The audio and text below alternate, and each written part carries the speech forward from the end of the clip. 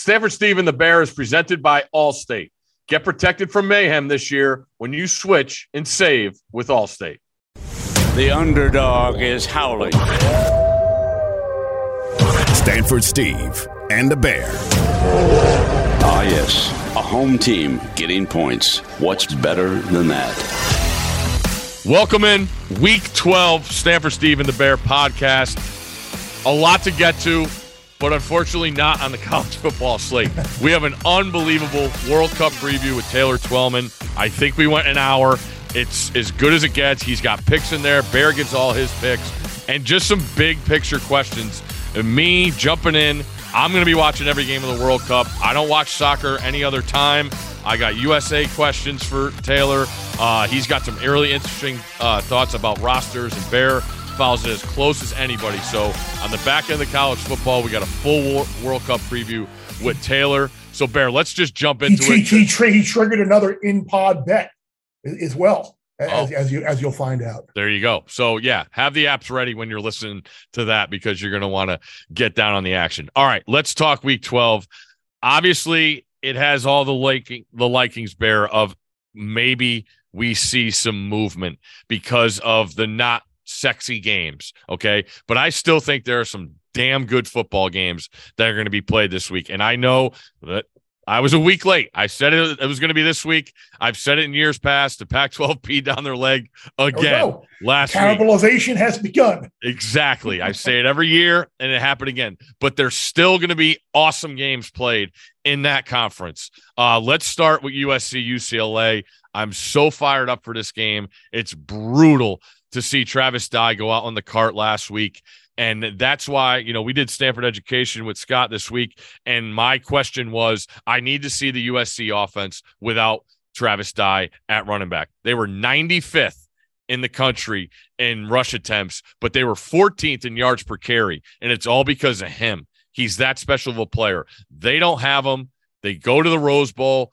I get what everybody talks about with last year's game with UCLA embarrassing them. I went back and looked. 3 starters on offense for USC played in that game. The center and 2 guards. That's it. That game doesn't mean anything to USC and their roster. I think this game means a ton to UCLA. Your thoughts? Yeah, I like UCLA in this game. I think obviously Chip would never admit it, but I think their players got caught looking ahead a little bit. Yep. And there's nothing wrong with that.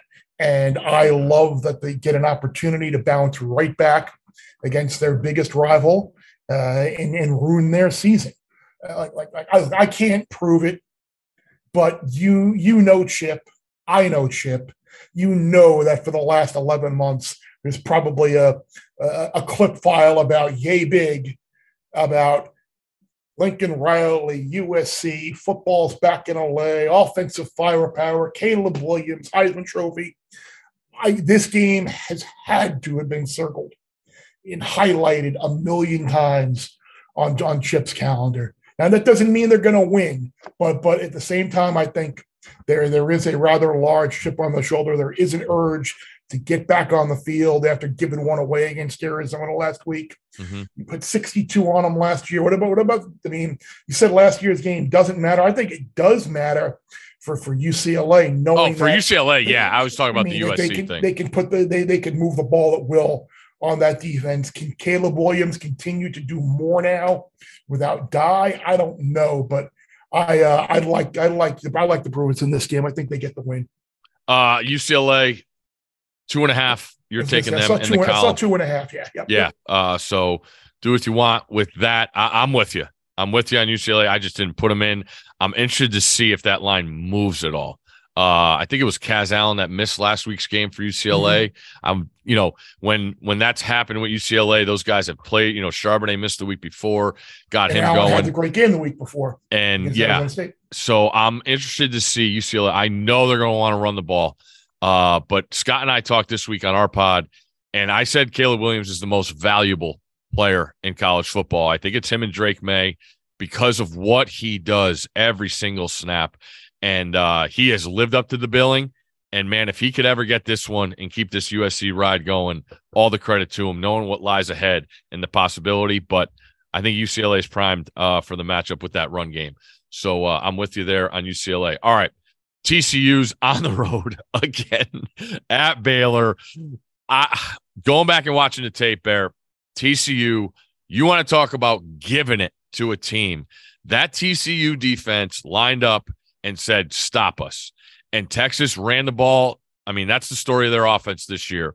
Run the ball with Bijan and Roschon.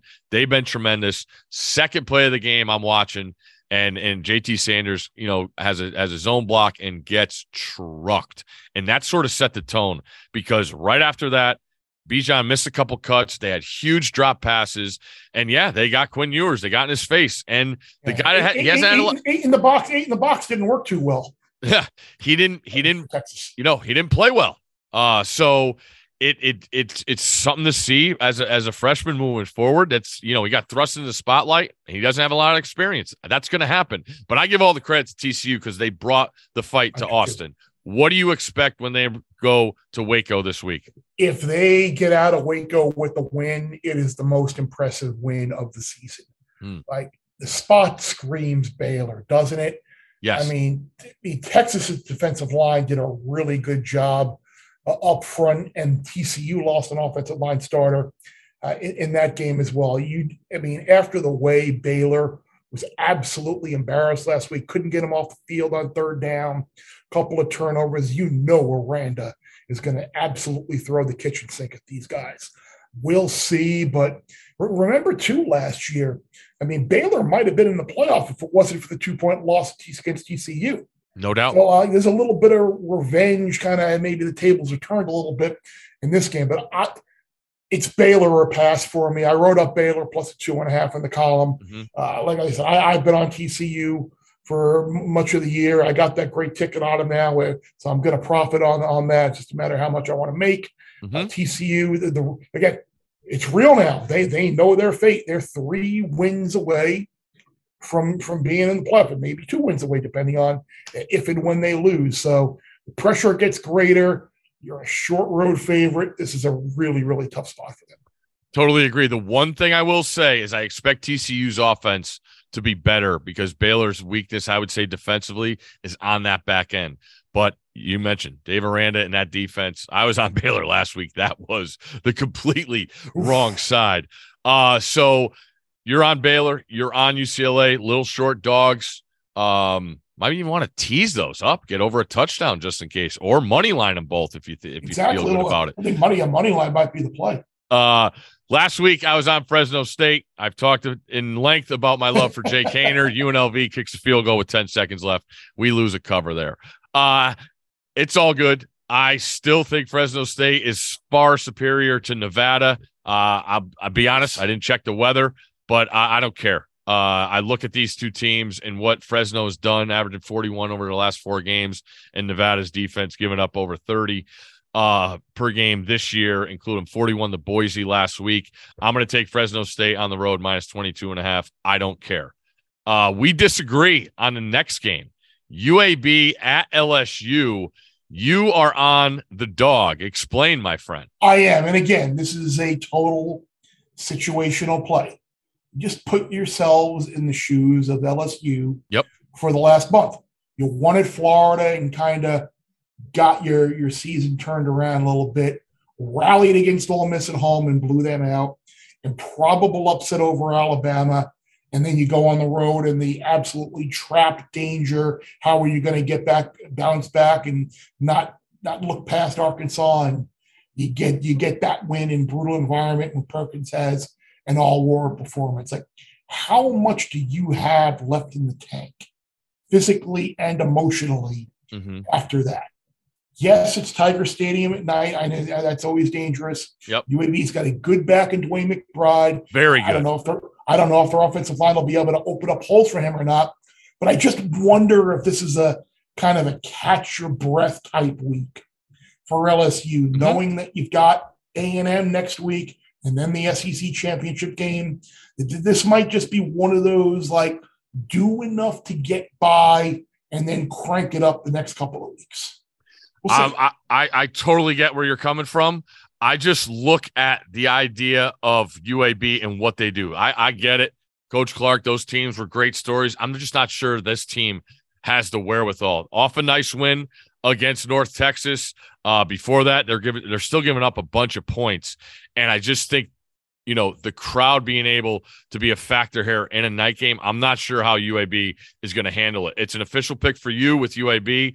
I am not official on this in the column, but I look at LSU as I understand all the spots. The offense, I think, has to get back in a horrible spot last week that we talked about with Arkansas. And I think Brian Kelly can find some motivation knowing that the nation's leading rusher is coming to town. The defense for LSU has been freaking fantastic. Perkins has just been unbelievable as a freshman, as big of an impact guy as I can remember on that side. So really interested to see what that plays out. I want to get this right, okay? A team that just won their 6th game and probably partied all week is going to Michie Stadium to play Army. And Army is giving 10 points to this team that is red hot, and it's the UConn Huskies. I just have a feeling here that the party in stores might have went a couple more days than just Saturday. And there's nothing like lining up at noon for a kick at Michie Stadium, knowing what's that. And listen, this is what makes no sense. Army's given 10. They've beaten one FBS team this year. They've scored 16 points in their last 2 games. I'm taking Army. That's all I got. I just feel like it's that time. They ramp it up for Army Navy, and it starts right here. It makes no sense to me. I'm just going to lay them with Army. I'm curious. Do you think this might be like high school style for UConn? Maybe you get on the bus at about 6:30 in the morning with shoulder and just pants on, no shoulder pads, carry your helmet in your shoulder pads, put it up on the rack, bus on over, take 84 West, and you're there by about 8:30, 9 o'clock, and you just kind of show up that way, save the night a hotel. I would pull out any stop because I get it. And a former coach has told me years past, look at teams that win at home in a big game at noon. And then what do they do the next week? He always tended to feel the party lasted longer and took a little longer to get some good practice in. All right. I mentioned there's going to be great games in the Pac-12 this week. This is not going to be one of them. It's the big game. It's Stanford. It's at Cal. Cal's -5, 46.5. I've watched Stanford every single game, and it's not getting any better. And Cal, brutal loss to a team that I still don't think gets any credit for how good they are. You look at their losses, and a brutal loss to SC. The next week they had to go to Salt Lake City. I think Oregon State's a very good team, and there's a scenario I want to play for you when we get done with our picks that involves Oregon State. But this is Cal. I just like what they bring to the table more. There's not a lot of much to like. Cal ran for 9 yards last week. Stanford ran for 22 yards last week. I just think there's more, with Ott getting the carries for Jaden Ott, their running back, who, had over half of his rushing yards in one game against Arizona. I'm taking Cal. I'm giving the 5, and I'm taking the under 46.5. Yeah, I'm with you. Like, at least Cal has shown some fight. I mean, Stanford has scored 16, 15, 13, 14, and 7 in the last 5 games. The 15 were 5 field goals. I mean, you've watched every second of them. Mm-hmm. God love you. It looks like the stamp has been licked and the envelope sealed and the season been put in the mail. I mean, it can change, obviously, in the rivalry game, but isn't this like Cal push the chips middle of the table? Yeah, absolutely. I predicted the score for this game, 10-3. Cal wins. That'll work. That's good. I 10-4 is okay too. I played in and won a 10-3 Stanford Cal game. Just so you know. That must have been tense. It was bad. It was bad. Bad. All right. Those are our official picks. I don't have any, you got Tennessee laying the lumber. You got Georgia laying the lumber. Who else is out there? Ohio State, Michigan, all massive. Clemson, massive favorite. North Carolina, massive favorite. I don't have anything on that. I really don't. I am interested to see Michigan's offense. I went back and dove in on them this week. Man, if that thing is 7 next week, I think I'm taking the points, Bear, with Michigan. Yes, I was asked about that earlier in the week on Daily Wager. I think you almost have to. When I worry about, and brought this up, like Ohio State, like they had a couple of years ago, they had that game at Maryland right before the Michigan game that they survived on the conversion. Yeah. And I think they failed to cover 7 of the last 8 years the week prior to Michigan. It just feels like, look, Ohio State's been great. Their offense has been great. But it just feels like it just hasn't all come together the way we thought it was going to be. Brian Williams hurt, TreVeyon Henderson hurt, Jackson Smith-Njigba has the slowest healing hamstring in the history of college football, working on about 12 weeks now. Like, I don't. If they don't, next week could be very interesting against that running game. Yeah. One other thing. Talking to people that are covering the game, Ole Miss Arkansas is a night game in Fayetteville. It is believed it's going to be 10 degrees in Fayetteville. If KJ Jefferson is playing in that game, I thought I read he practiced this week. I like Arkansas in that game. I just think they're a tougher group of guys. I think about the week after playing Alabama and Ole Miss being right there on the cusp. I would look at Arkansas in that spot. They need a win for a bowl. You don't want to leave it up to that last game against Missouri. So just a thought. They really, I know the offense was ugly, but that's what they had to go with KJ out last week. I thought the defense competed. They still have some really great. good guys. Well, they had 7-8 sacks. They played great. They were tremendous. So I don't like Jackson Dart coming from the West Coast and being in that game. The Bedlam game scares the crap out of me. I don't want to give any points with Oklahoma. No. But then you've seen what Oklahoma State's quarterback situation is behind Spencer Sanders. Penn State laying a bundle. NC State, Louisville, that you can have that game. BC, Notre Dame, you can have it.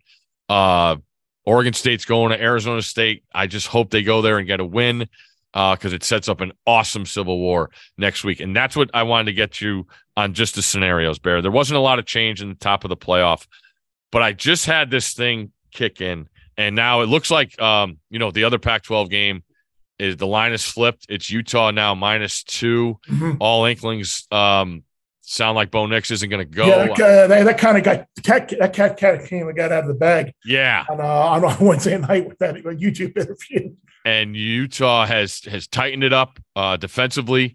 As long as they're healthy, it sounds like Kincaid's going to be 100% at tight end, which makes that offense go. So I like Utah in that game. I really do. And that gets me to this scenario. If Oregon were to lose this game, mm-hmm. okay, and then they were to lose the Civil War, mm-hmm. that's 4 losses. Possibility mm-hmm. of not being ranked. Mm-hmm. Possibility. Does that, and then say LSU beats Georgia? The answer is no. The answer is no. Okay. No, Georgia's in. Okay. All right. I just wonder about the resume. That's all. It's good, but that's the scenario that the committee will add. But the thing is, we've seen the precedent. Yes, 2 loss conference champs. Yep. And in that instance with Ohio State and Penn State, the 2 loss conference champ also beat the 1 loss team that wound up getting in. This 2 loss conference champ didn't even beat Tennessee. So I think Georgia and Tennessee are both in. No matter what happens in Michigan and Ohio State. I think no matter what, no, because I think they're both in. I think TCU. Basically, I think the Pac-12 champ, USC, ACC champ, Clemson are on the outside looking at it, or North Carolina. If everybody were to win out. Yes. Got it. In that instance, I think the Ohio State Michigan loser would be out if TCU winds up winning out and getting it. And if TCU were to have a better shot, it would be to lose one of these next 2, but still have the Big 12 championship. Right. I don't think they can lose. I don't think they can lose the Big 12 championship and get in. That's tough for them, man. That's going to be hard to overcome. Yep. But I think they could get in with you, even if they lose at Baylor and come back and win the Big 12. I think they got a great case.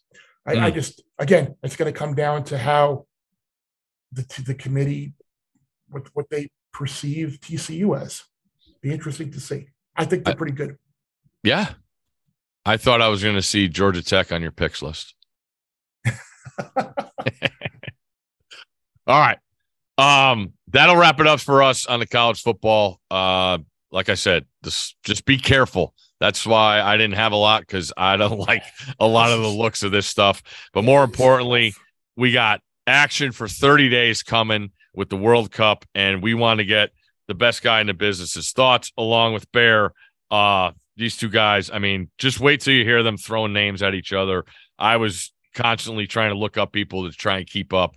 You're very good with the goalies, Steve. Very good with the goalies. I'm just saying this. And I am going to be the official goalie grader of this World Cup. I'm starting to get my rosters in line, looking at names. I meant to ask you, we didn't get it in with Taylor. Guillermo still Mexico's goalie? Ochoa? Yeah. Yeah. Okay. All right. Oh yeah, absolutely. All right. And I was watching some tape on Navas, Costa Rica. Oh, Keylor Navas. Keylor Navas is a great goalkeeper. Yeah. Like it. I gotta catch up on Jose Sa, and I'm guessing Argentina's goalie Martinez is pretty good. But I dove in on Eduard Mendy. Love him. But they're up against it with Senegal. Yes. All right. I'm going to stop. Yes, indeed, that they are. But do you now with these keepers? Do you also, because the keeper mentality when you get into the penalty kick shootout, you've got the cheat sheets on all of the penalty takers as to their tendencies. Like, are you dialed in on that as well, or just like the keeper themselves? No, the keeper themselves. Let's get to the World Cup. This week's World Cup preview is this week's Mayhem Moment, and it's brought to you by Allstate. Protect yourself from mayhem and save money by switching to Allstate.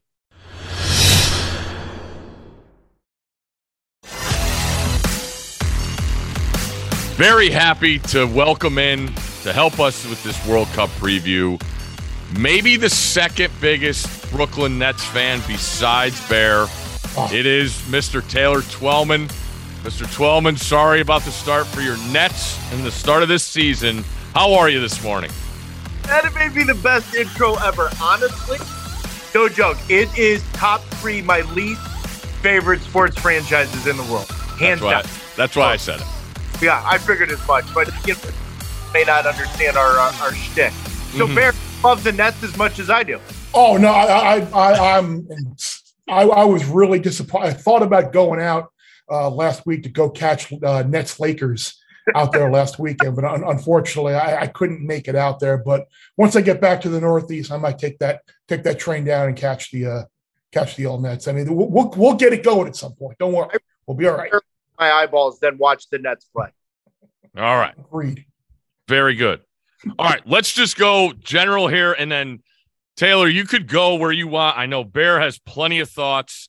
I'm just, the idea of the host country getting a team, that's the first game. Group A, it's Qatar, it's Ecuador. I was just going through the three-way with Bear. I saw plus 135 for Ecuador to win this first game in regulation. The draw's only 205, and Bear's like, just be careful with this game being played where it is. I mean, push is the best case scenario in any of Qatar's games? Yeah, like honestly, it would be.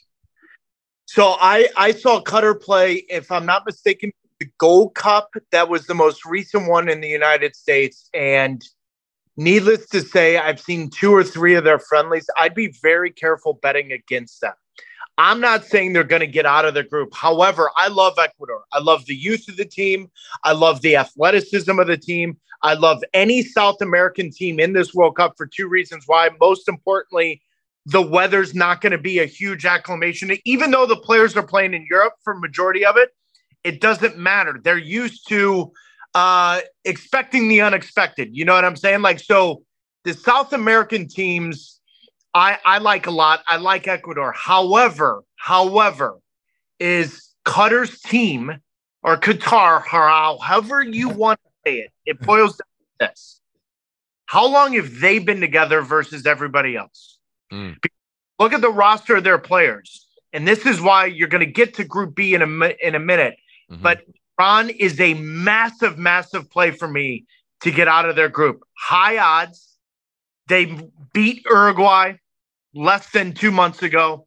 They are a very, very difficult team. Anyone that is used to the climate, anyone that's been together longer than the European and even to a certain extent the America team, so to speak, that's who I'm looking at because they're going to have the upper hand because those players have been together and they've gotten on the same page versus, let's say, Canada, who had to play Japan this morning, as you guys and I are taping this, and their roster just got there. And so I look at Qatar, I'm wary of them. I'm not sure I'm betting against them, especially in that opening game. If you're asking me right now, I like to draw.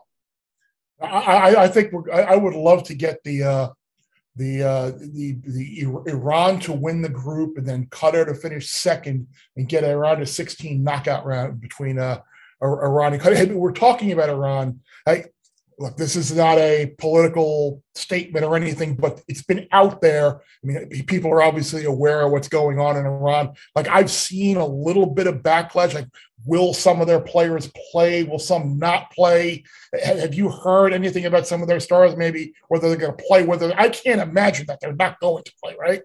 No, but Bear, you're hitting the nail on the head in the sense that, guys, we may not know this until 36 hours before that opening game. And so if I am at Iran, I'm waiting until I see maybe that first roster come out or at least that day. But before this tournament started, I've said to everyone, and they were plus 800 to get out of the group when I said this in August, Iran's the sleeper pick in all of this because England is not playing at nearly the ability and potential they could. Wales is older than us three on this podcast. And the U.S. is like a wild card. I have no idea what to expect from the U.S. because you've got the youngest generation, the golden generation, but they're also the most experienced team the U.S. has ever had since 1990. And that was the first World Cup they had since 1956 or 54, whatever it was. So honestly, I look at Iran. If everyone shows up, that full roster shows up, Bear, Steve, I'm telling you, that is a sleeper pick. And here's the one stat I want everyone to remember. 84% of the teams that win their opening game get out of their group. Win the game. That win their opening game of the tournament get out of their group. And that is why the U.S.-Wales game is the most important game for the and that's why Iran is going to be a difficult game for England in that opening game. And that's where I think, especially in Group B, this could be very quickly flipped on its head.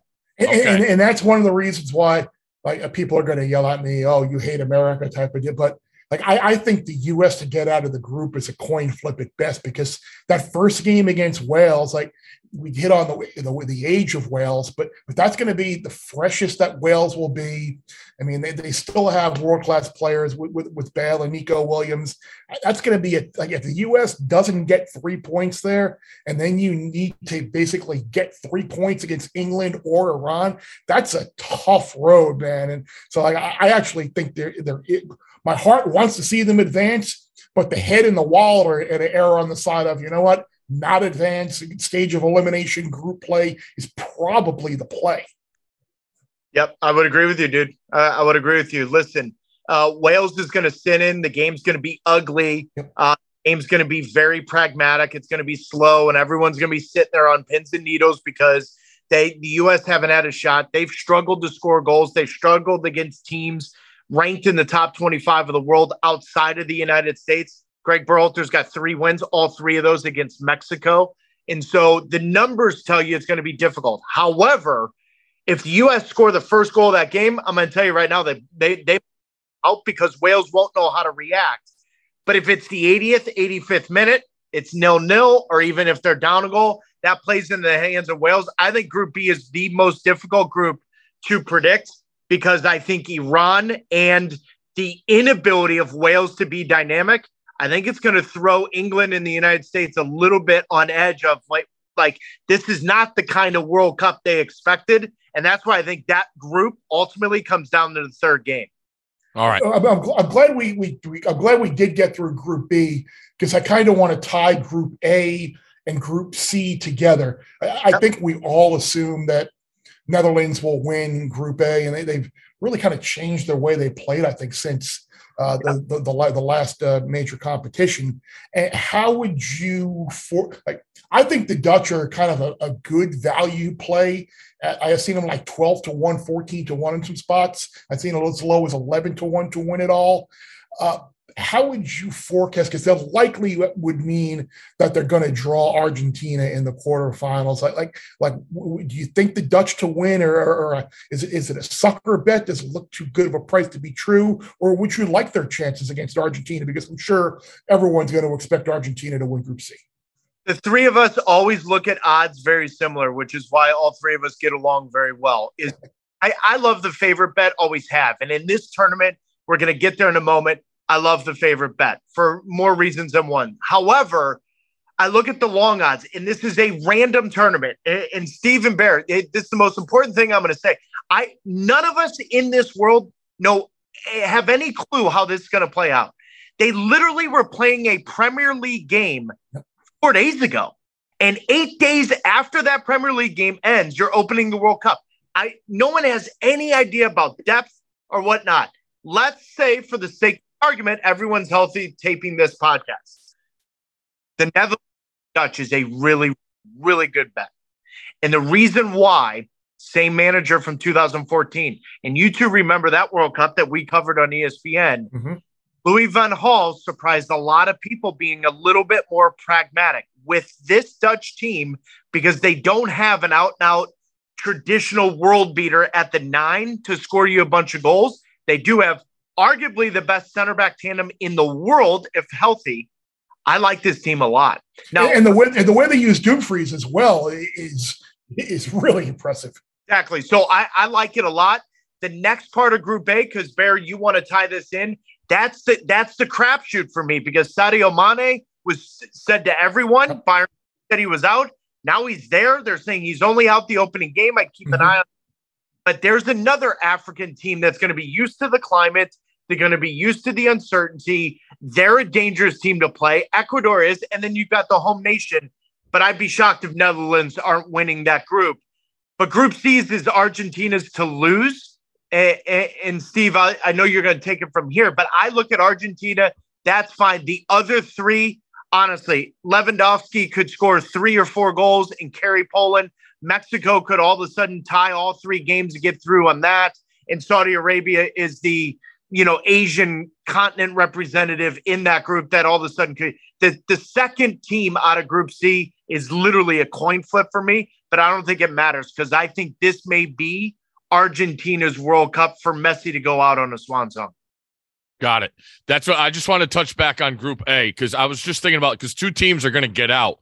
And I'm looking at the odds to win the group. Obviously, in A, Netherlands is the favorite, but then Senegal's at plus 540 to win the group. So that's basically the next one. I am fired up to see my man Edouard Mendy in goal. I love his potential, and that's why I think it's a dice. So you like Ecuador to get out of that group more than Senegal? If Sadio Mane doesn't play all 3 games, the answer is yes. If Sadio is healthy at all for the 3rd game, then I think you are 100% correct because the goalkeeper of the other 3 teams, Senegal has the best goalkeeper. Okay. I'm so glad you mentioned about the unpredictability because I, for the longest time, was thinking we're going to get some really fluky, funky, weird results in this World Cup just because of the timing on the calendar, the location and the heat and the weather.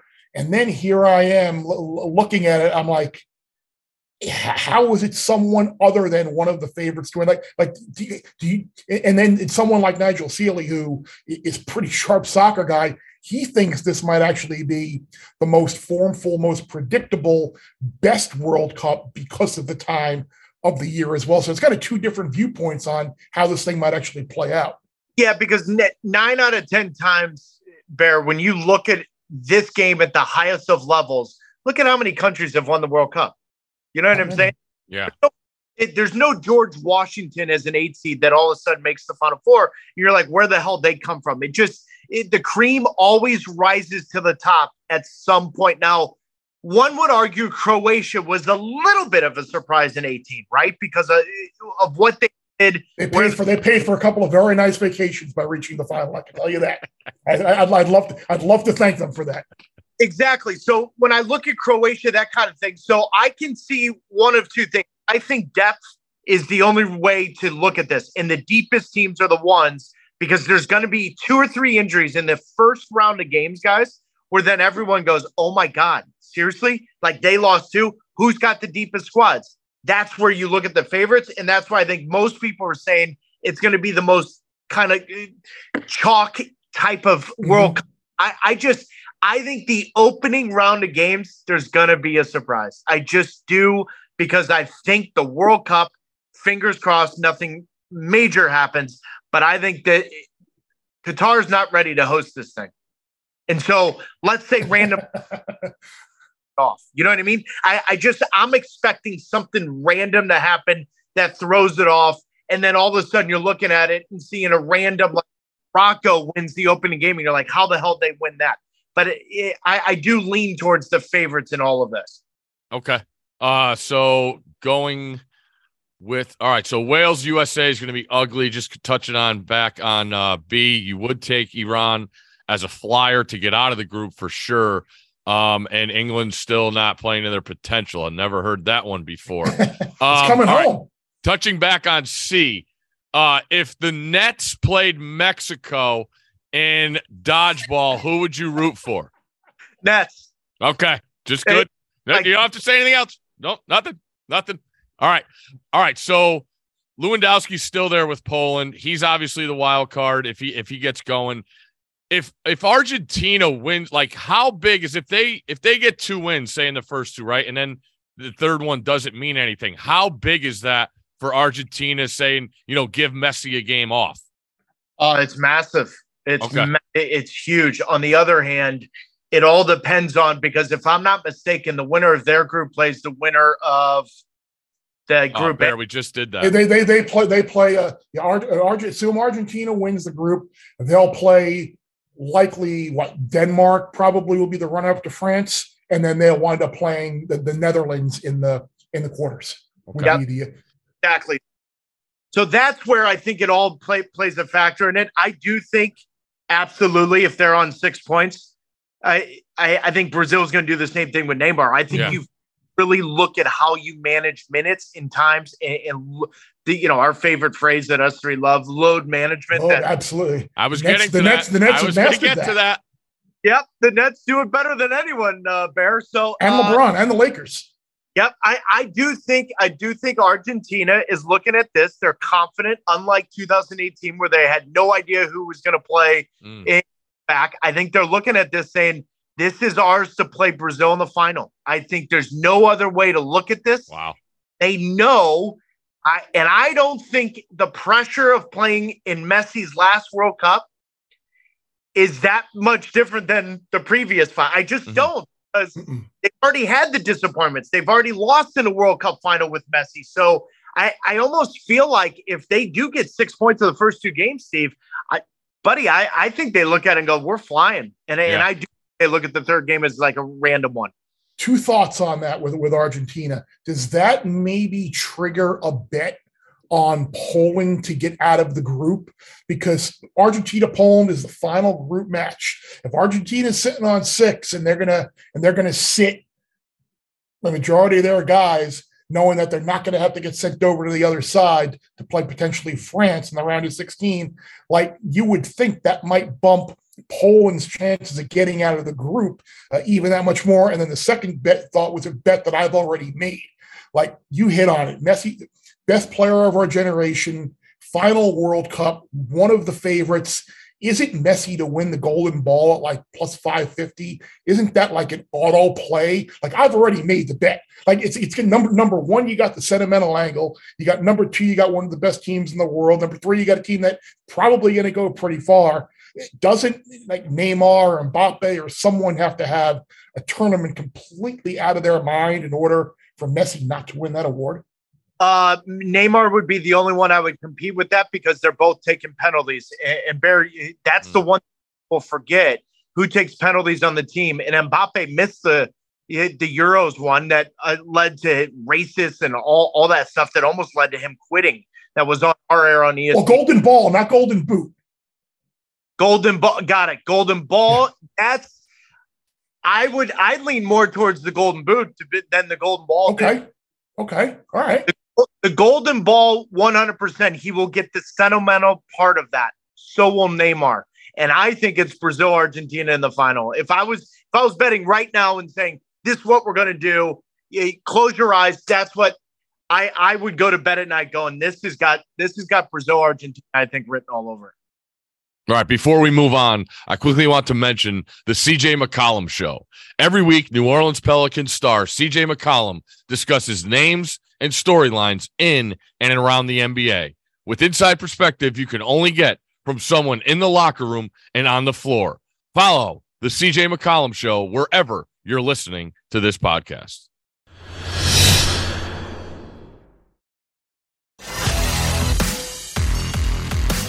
All right, going down Group D, that seems like the biggest shoe-in, right? France and Denmark to advance. You got Tunisia and Australia. Yep. Denmark, I mean, guys, Christian Eriksen's going to play. Unreal. That's amazing. Wow. I mean, 18 months ago, he had a cardiac arrest. Think of that. Like, that's on the field. Exactly. And so right away, I look at that. They're going to embrace the fact that they're underdog. They're going to go as maybe the trickiest team to face in a way, because I think they've actually always played the French well. Like, when you go historically, the Danes have always played the French well, difficult. Here's the problem I have with the French. Are they the deepest team at the World Cup? Yeah. I mean, they're so deep. Their manager names 25 players. He's like, you think they're deeper than Brazil, even with all the injuries? I do. Honestly, France could have two teams, Bear, in this tournament and get to the quarterfinals. However, the French will be French. And quite honestly, all of them should play for the Brooklyn Nets. That they know the moment the World Cup's over, their manager's gone. Okay? Didier Deschamps is done. So right away, any kind of inkling that the tournament's going to get difficult, there's going to be any kind of anxiety or animosity, that team, I mean, look at what they did in 2010. They sat on the bus and didn't even come out to training for it. They can easily self-destruct. Otherwise, I'd be sitting here telling you, talent for talent, man for man, my word, from the back line to the front line, they're deeper than Brazil, because the back line of Brazil doesn't have as much depth, particularly at the fullback position, but both teams are ridiculously deep. I just look at this. Denmark gets out because they're good, and I think they're well balanced, and I think they're very disciplined, where Tunisia and Australia, that's going to be difficult. I think this has got the French and the Danes getting out. Very good. All right. That takes care of that. Group E. Wow. Yep. Who's in goal? Is De Gea in goal for Spain? No, he didn't make the roster. Simone. Oh, Simone. Okay. And then is Germany Neuer? By the way, do you agree with that? Do you think that they made the right decision there? I think the bigger decision with Spain is Thiago from Liverpool didn't go. I don't understand that. That tells you how deep your team is if Thiago's not one of 26 players. Spain's a tricky one, guys. I'm telling you, they could win this tournament and pass the ball to death, and all three of us are taking naps in every one of their games by the 30. It's weird. However, let me say this. Spain has shown in the last three tournaments one bad day. And in this group, and the X factor in this group is the Japanese. Japan is the X factor. They make it difficult. They're very diligent. They're very smart. They're very committed to what the task is. They don't have a single player on the field that thinks he's better than the group. And so I think this is Germany and Spain as the gambling man. But I think if there's a team that throws a wrinkle to this, Costa Rica, as improbable as it was in 2014 when Costa Rica got out of their group, it's almost the same roster. And here we are 8 years later. I'm the same thing. I think Japan's the X factor, but if I got a gun to my head, it's Germany, Spain to get out. But I think Japan could throw a wrinkle to this. Look, we know Germany has a couple of very young, talented players. This almost feels a little bit like 2010 for me, where that was like the tournament where Germany was like, okay, we're going to go with Mueller and Usul and all, and then we're going to build towards the next World Cup. Kind of feels that same way, I think, with like they got a ton of talent, but is this like too much too soon for them? Yeah, because Bear, to your point, 2010 they went youth, 2012 they had a fantastic Euros, 2014 they won, right? So here's my issue with Germany, and this is a rarity to ever say this. They don't have enough depth at center back, which is remarkable to say that. Wow. They don't have enough depth. If their two starting center backs go down, there is a big drop-off from their starters to the reserves. Rudiger has been nicked up as well, so, right? Their front 4 or 5 attacking, though, Jesus, good luck. They're on par with the top 4 teams in the world, and some of that is youth. And so I look at Germany saying, you know what? Here's one for you. I kind of like the total goals bet with them every game because I don't know if they're going to be able to keep a shutout. I don't think they're going to be capable of winning games 1-0. And if they do, then they've got a real shot of winning the tournament. I just think Hansi Flick, the way he managed at Bayern Munich, it is full throttle. It's an unbelievable spectacle to watch. But their Achilles heel is they play a high line, they leave space behind. I think Germany gets out of this group, but I think if their defense is at all on par with teams of the past, then they're required to win because their front 4, 5 attacking players on any given day could be the best player in the world. I'm just looking through the Germany total goals right now. I was just going to give you one here. I thought it was interesting. Make an in-pod bet like we've done many times. Germany team goals for the tournament, 8.5.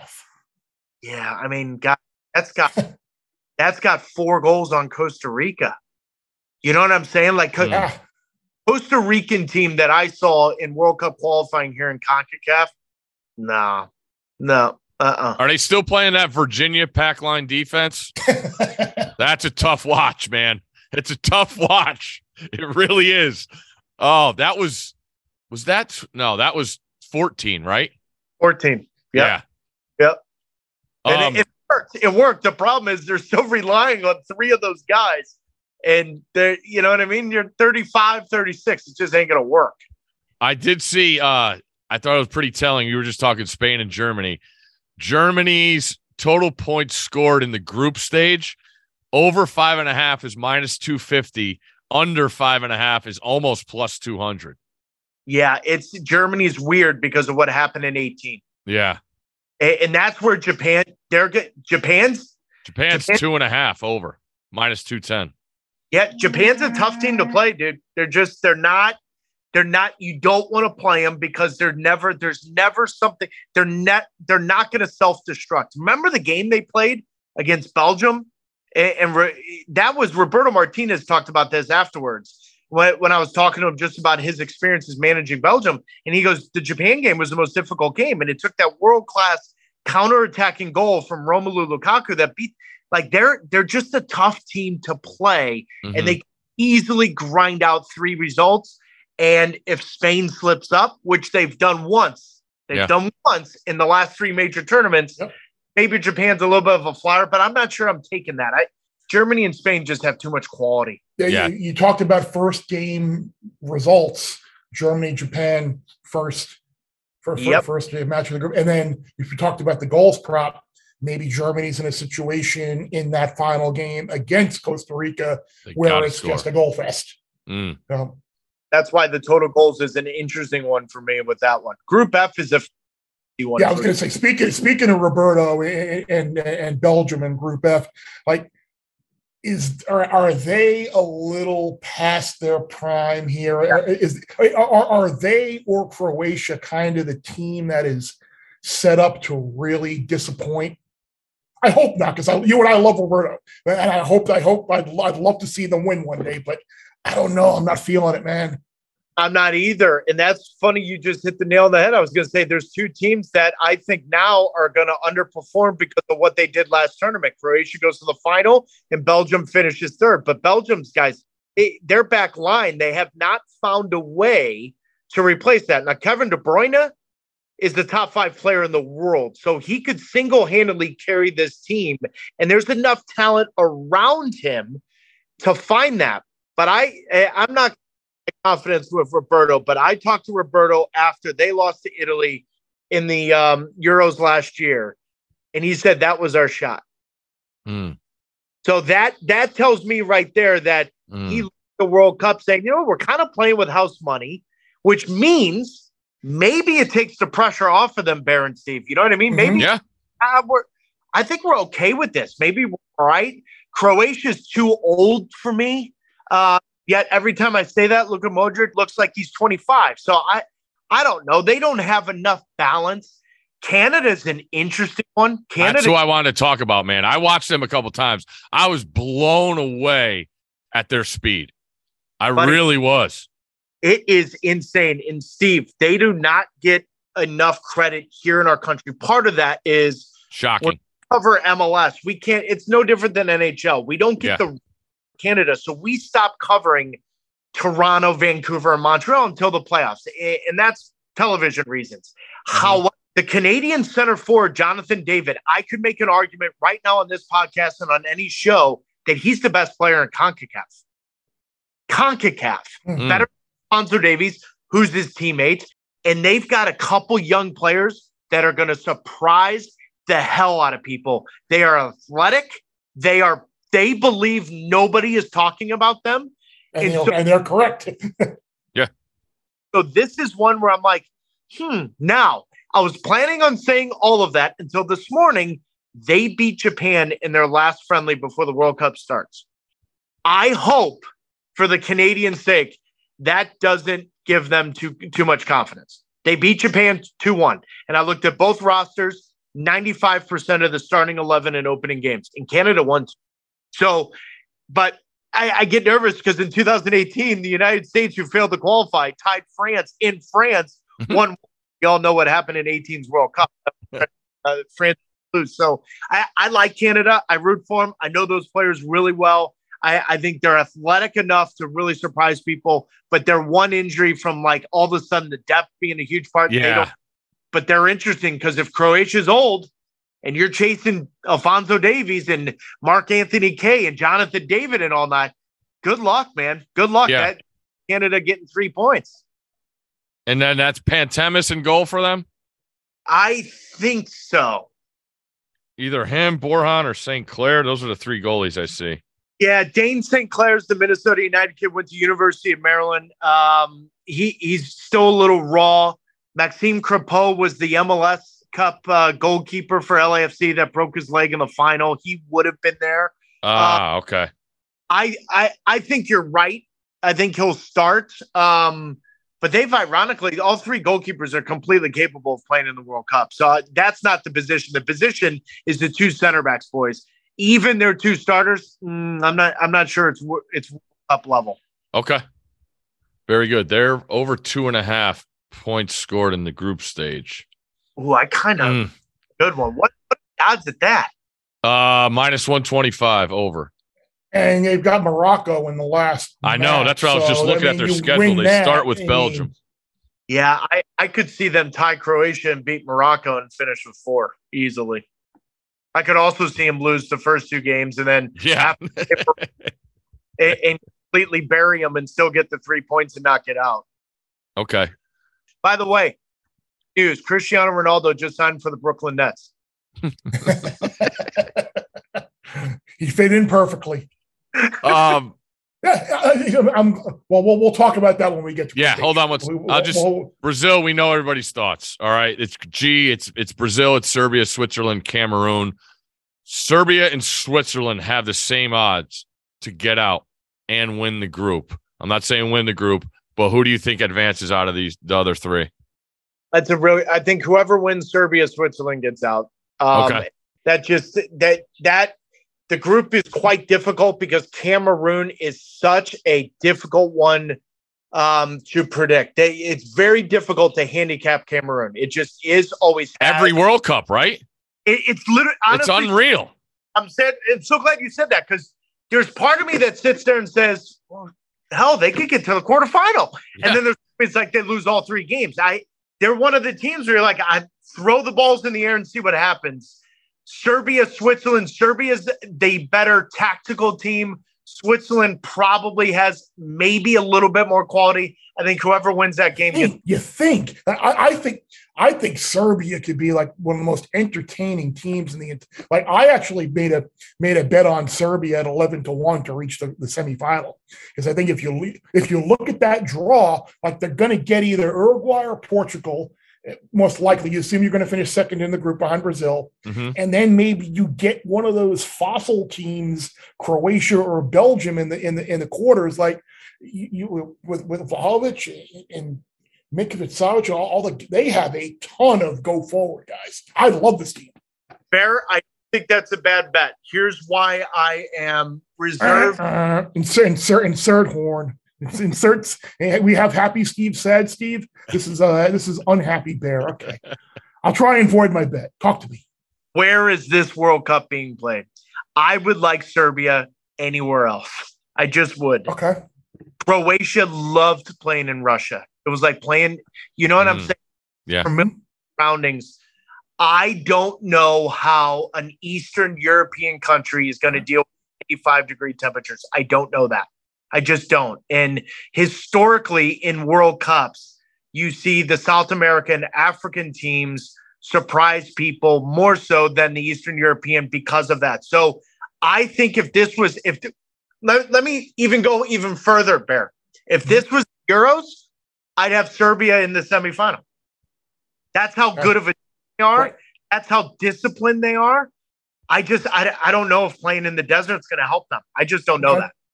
But 12 to 1, take that bet as well, because that's high odds. Notice how we haven't even talked about Brazil, because it's a foregone conclusion that they're in the semifinal, if not the final. This is the best chance for Neymar to win the World Cup. And many people said it was in 2018. This team's a little bit younger. This team's a little bit deeper, that if they need to rest Neymar, there's not a drop-off. And he's the best in the world right now before the tournament starts. This is Brazil's to lose, and I'd be shocked if they lose. I think Brazil wins. How old is he now? He's right at that cusp of prime, right? So I think if I'm not mistaken, Neymar's what, 31? I think 31. Let me I can look. But yeah, Messi's 33. Yeah. I made a bet on Brazil to win it. I got 4-1 locked in. And like I said, I looked for a reason to try and beat the favorites, but I couldn't do it. Neymar is 30. 31 in February. Yep. I just like it. This is a favorites bet that's got it written all over. Boring. I know it sucks, and it just isn't. It goes against everything in my blood. Well, I will say, I still think for the most part, the NBA playoffs is the longest grind, and the best team usually wins that. I do feel like the World Cup sets up for the best teams to show that they're the best and get there. I remember, what was that, 2010? Spain loses the first game in group, and they win the freaking tournament. And I was blown away, because I was laid up in bed, had surgery. I watched every single game, and I'm like, oh my, is this big?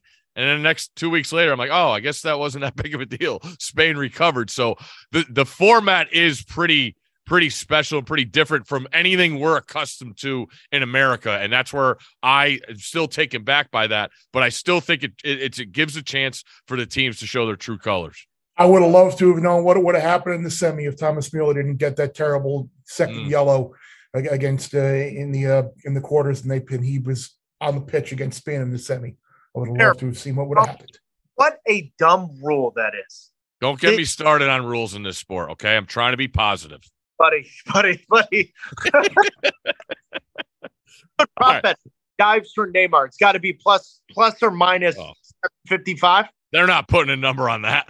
There's no way. No way. All right, let's do the last group, and then we'll have some fun on the back end. Portugal minus 150 to win the group. Uruguay plus 190 to win the group, and then you got Ghana and South Korea in the thousands. Uruguay's been a good story in past World Cups.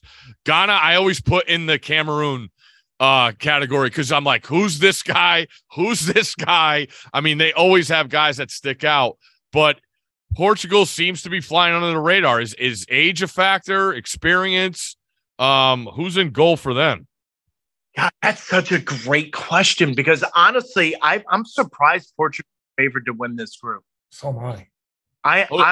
Jose Sa ring a bell? No, I think Diego Costa is going to be who they go with, right? They got both of them. I know that. Yeah, and so honestly, I'm kind of surprised they're favored. I'd have your Uruguay. Really? Yeah.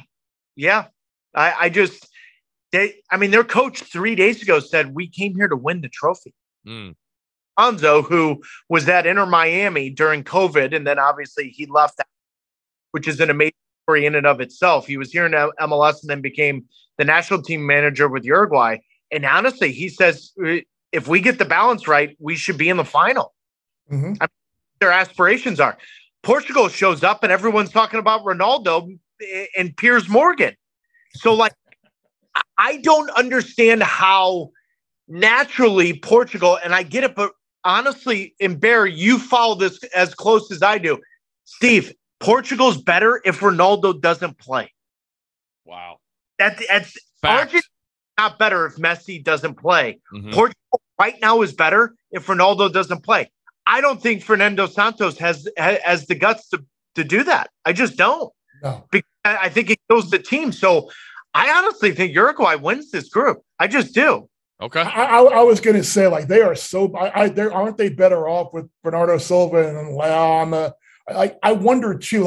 Is there going to be an interesting dynamic between Ronaldo and Bruno Fernandes with all the crap that Ronaldo has said about Manchester United? The team, it could get interesting there. Now, here's the worst part for Portugal, no matter what. So for those of you listening that are looking now further along, if they finish second in the group, they got Brazil. And if they finish first in the group, they got either Serbia or Switzerland. I don't like this tournament for Portugal, and mainly because Ronaldo's a distraction. I love his depth. I just think Fernando Santos this time off, and I think if he benches Ronaldo, which would be a story in and of itself, then they've got a shot to really do something as a team. I just don't see him doing it. Will he just leave the tournament if he gets benched? I mean, honestly, seriously, he's gonna go hang out with KD and Kyrie.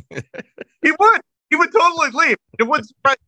But then who do an interview with after Piers Morgan? Then I'm rooting for Uruguay. I mean, I love Luis Suarez, and I was devastated when he left Liverpool because he brought so much to the club, and now you got Darwin Núñez, you got Cavani still, you've got guys in the midfield, like this. I would love to see them make a deep run. Oh, Bear, they are ferocious. They are just nasty. They'll do anything to win. They'll even take a bite out of a human being. Exactly. I was going to say, we got to wear mouthpieces. We got to wear mouthpieces. It was set up so perfect for that. But true, I love them with or without. I like this team a lot. And I think it says a lot when your manager 3 days before is like, we came here to try to win this thing. That there's a quiet confidence there. You know what I mean? So if they don't win the group, they have to play Brazil. Correct. Yeah. Yeah. See, that's tough. That, by the way, is not what Brazil wants. Correct. The one team Brazil does not want to play. They'll play Portugal 10 out of 10 times. They do not. Bordering nation, exactly. Bordering nation with a ton of talent and loves being the under. Oh yeah, not saying Brazil wouldn't beat them, but that would not be a fun 90 minutes. All right, a couple. You said it. Brazil and Argentina are your favorites to go. I just have a couple other things just to ask. In seriousness, is every field going to look like FedEx Field? Seriously, I don't like. Everybody's talking about the conditions, obviously there's the horrible stories about the stadiums being built, but literally the surfaces in the desert. I get it. The golf courses are great, but this is a totally different animal. This is guys running around, for 100 minutes, a couple times a day. Your comparison to FedEx Field is brilliant because honestly, it may look green, but you'd be better playing on the parking lot because it was more sturdy. 2 months ago, they had a dry run. 6 weeks ago, they had a dry run before anyone got over there. And the grass was having a tough time. I get it. You've got air-conditioned stadiums at 75 degrees, and it's 105 outside. So needless to say, I'm sure the ozone layer is really having a real fun time trying to deal with this. I don't know how it plays. That's why expect the unexpected for me. I'd be shocked if the Fields don't play well. But on the other hand, Steve, I would be shocked if you and I and Bear are texting each other going, well, they'll never play a game at this stadium again. See, that's and that's the problem. I think people are going to be saying that's Sunday in the first game.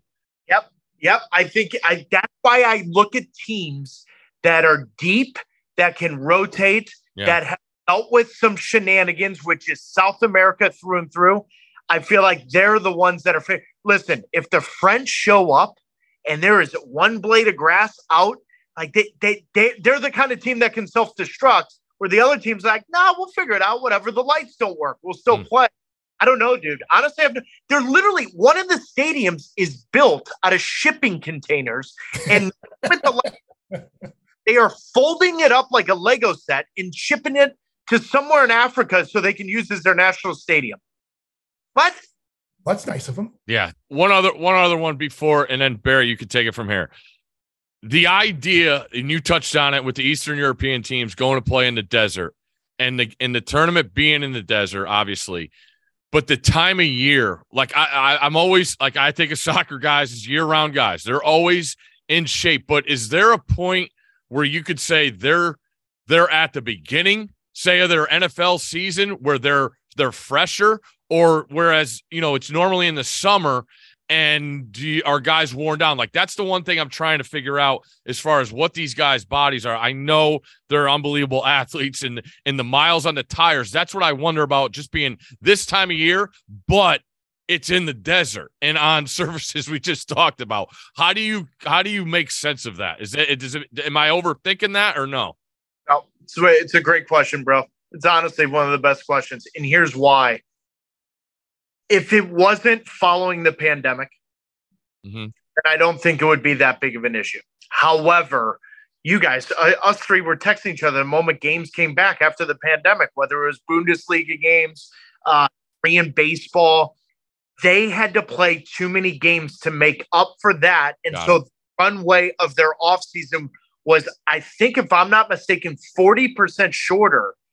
That's what this is. If they had a normal offseason and there was no pandemic, Steve, I don't think you're overthinking it. I think it's just natural. They're just playing a congested tournament in the middle of their season where they'd be fitter. These guys are done. This is unfair to the player. They're exhausted. They've been playing a game every 3 days for almost 12 months.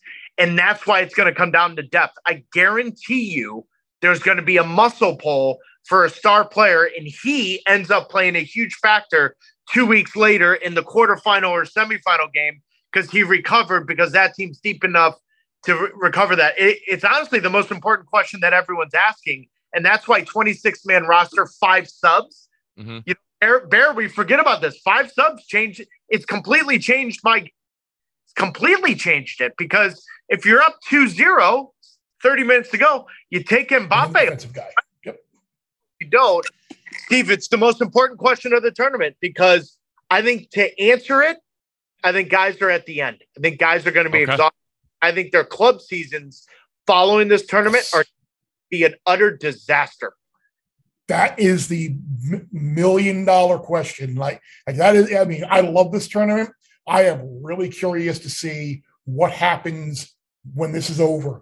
And look, as a Liverpool guy, I am ecstatic Thiago's not playing for the national team. I'm ecstatic that Egypt is not in the Luis Diaz is going to be healthy. He's hurt and didn't have an opportunity to play in the World Cup. It wouldn't have made it anyway.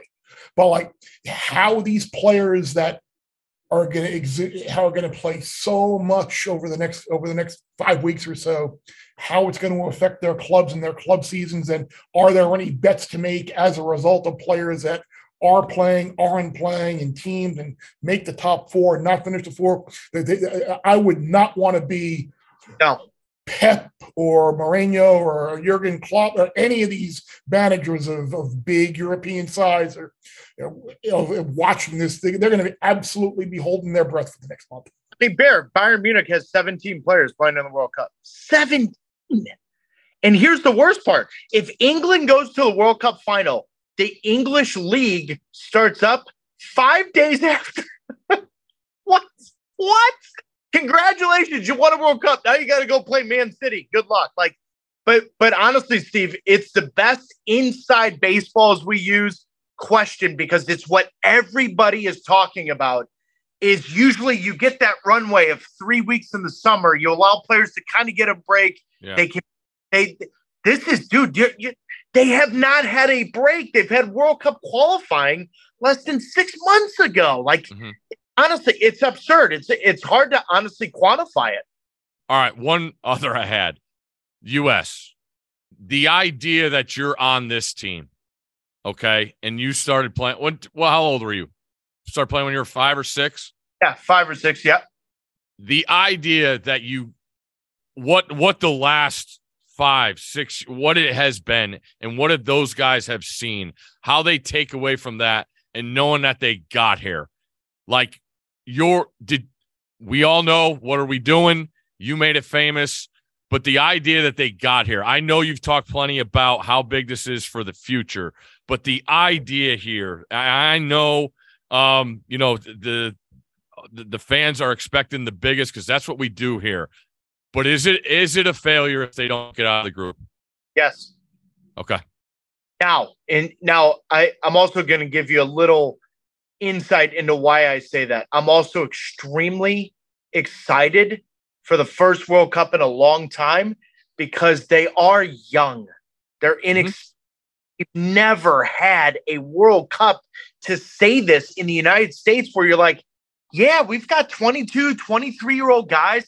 They have no idea what to expect.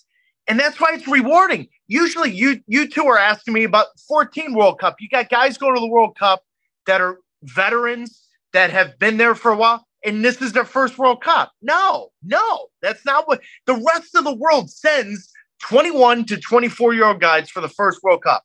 And so that's why, from my point of view, I'm pumped. This team has had to deal with for 5 years at 16, 17, 18, 19, and 20-year-olds of knuckleheads like me questioning the direction of the fence, questioning whether or not they have enough. And so now they can literally shove it and just tell me to go take a hike. They win that opening game against Wales. However, failure if you get out of the group. It is a massive failure they don't get out of the group, because then 2026, it becomes way more difficult. Now you're talking about pressure that is completely unnecessary. They get out of their group, and who knows, maybe they win round of 16, get to quarterfinal, whoever. Every other country around the world, it's a crapshoot other than Brazil, Argentina, France, and Germany, and Spain that get out of the group. They're expected to go. Everyone else is like, yeah, we got out of the group. Let's see what happens. It's a failure because of the way this team has played and the pedigree of the players, Steve, leading up to this. I'm sorry, Wales is older. Yeah, they can have 60 years of history of not playing in the World Cup. Doesn't matter. They're old and slow. You're young. You're dynamic. They should win that opening game and get through. So it is a failure if they don't. But I'm excited more so than any other year of either playing or being on the team and watching this team now. Steve, we've never had a team this young. And honestly, when you're young and dumb, and it's awesome, dude. That's my point. It's like I've seen it my whole life where it's just failure. I like this idea where we got guys that haven't been there. They don't know. They don't know. Now, I know everybody else is looking at it like, all right, we got fresh meat coming in. But, hey, it's a different approach, and that's why I'm fired up. I really am. Do they get paid? Oh, yeah. The U.S. men's national team's probably – I need to check my records on this, but I can safely say they're in the top 7 best paid teams in the world. On top of their endorsements with their shoes and all that stuff. Just for that statement that I just gave is regarding to your appearance money for the national team. Now, yes. Where the controversy got in with the women is men don't have the full benefits that the women have, and rightfully so. It's apples to oranges. It's a different. So Alex Morgan can have a baby and still take. It's just different. Their club teams the same way. But the men, when we went on strike in 2005, did the deal. At that time, it was top 5. And I think our deal led to a couple other countries getting it, but it's at least in the top 7 per game bonus, the best in the world. Bear, anything else? No, it's funny what Taylor and you were talking about with the youth. Like, it just got me thinking to how great it would be if we did get out of the group and there was some excitement, no doubt, and you're left wanting more, and it's like, oh, this is here in 2026, and I can't wait for that. That would be the best possible thing to happen. Anticipation and excitement, not only for me being half Italian, half German. Oh, I can't wait to go see the Italian national team or the German national. I want to watch Team USA. That would be the best possible thing in the world. And I'll get you the real reason why, because the under 17s and under 16s in the United States right now, they could be better than the group we're talking about. This thing is here. The United States men are finally at the precipice where Bayern Munich, Barcelona, Real Madrid, all these countries are now coming here and finding the 14, 15, 16, 17, 18-year-olds to grab them. And MLS is now realizing we should sign those players and develop them sooner. This thing's there. Like, it's taken us 25 years to get here, but here, that's why, Steve, they've got to get out of the group. And the negative experience is out, and that's healthy. If you went to 4 bowl games and lost all 4 bowl games, the 5th time you went, you'd be like, well, great, we're experienced. Dude, I lost 4 MLS Cups. 3 in a row. By the time I went to the 4th one, I was like, I don't know if I want to play this one. Like, it's just, experience is worth it if it's positive. If it's all negative experiences, guys, I don't care what anyone tries to tell me. It's always in the back of your mind. That's why this team just get out of their group, play well enough, see where the chips fall. 26 becomes then a much more, I think, rewarding tournament and exciting, because then all of those players are in the prime and they've played at the highest level for 4 more years. It becomes fun. If they lose all 3 games, then guess what? What are we doing? All right. I love it. You've been good. Awesome with your time. Thank you again. Good luck with everything. I'll be seeing you probably every night for the next month. Sorry, and we'll have some fun. We're all good. I think we'll be in touch over the next month. Get that text chain fired up. My number. See you, boys. All right. Thanks again to Taylor. That was so freaking awesome. So fired up. So good. Yeah, got me going. Can't wait to watch every single game because it's on in the morning. And got my conversion chart for time over there to what it is here. It's pretty good. Big Mike Happy Recap. All right, Big Mike Happy Recap. I'm going Cal and the under. Army minus the points. And Fresno State minus the points. Bear, you? For the column lines, I got UCLA plus 2.5, Baylor plus 2.5, UAB plus 14.5, and Cal minus 4.5. Check your books with the UAB LSU 9. I saw some 15s out there, but we have to use the Caesars line for the column, so that's why I had to go with 14.5. Very good. All right, that'll do it. We will be back early next week before the holidays. We're going to try and get something out on Tuesday. So appreciate everybody. Good luck this week, week 12. It's a sad time. The season is coming to a close, but that's all right. We're still here. We got a couple weeks left of picks. Bear, take us away. Plus you bet, and the more you lose when you win. You can listen or follow the Stanford Steve and the Bear podcast wherever you listen to podcasts. Plus, don't miss more from Stanford Steve on ESPN SportsCenter with Scott Van Pelt. And check out the Bear on College Game Day on ESPN.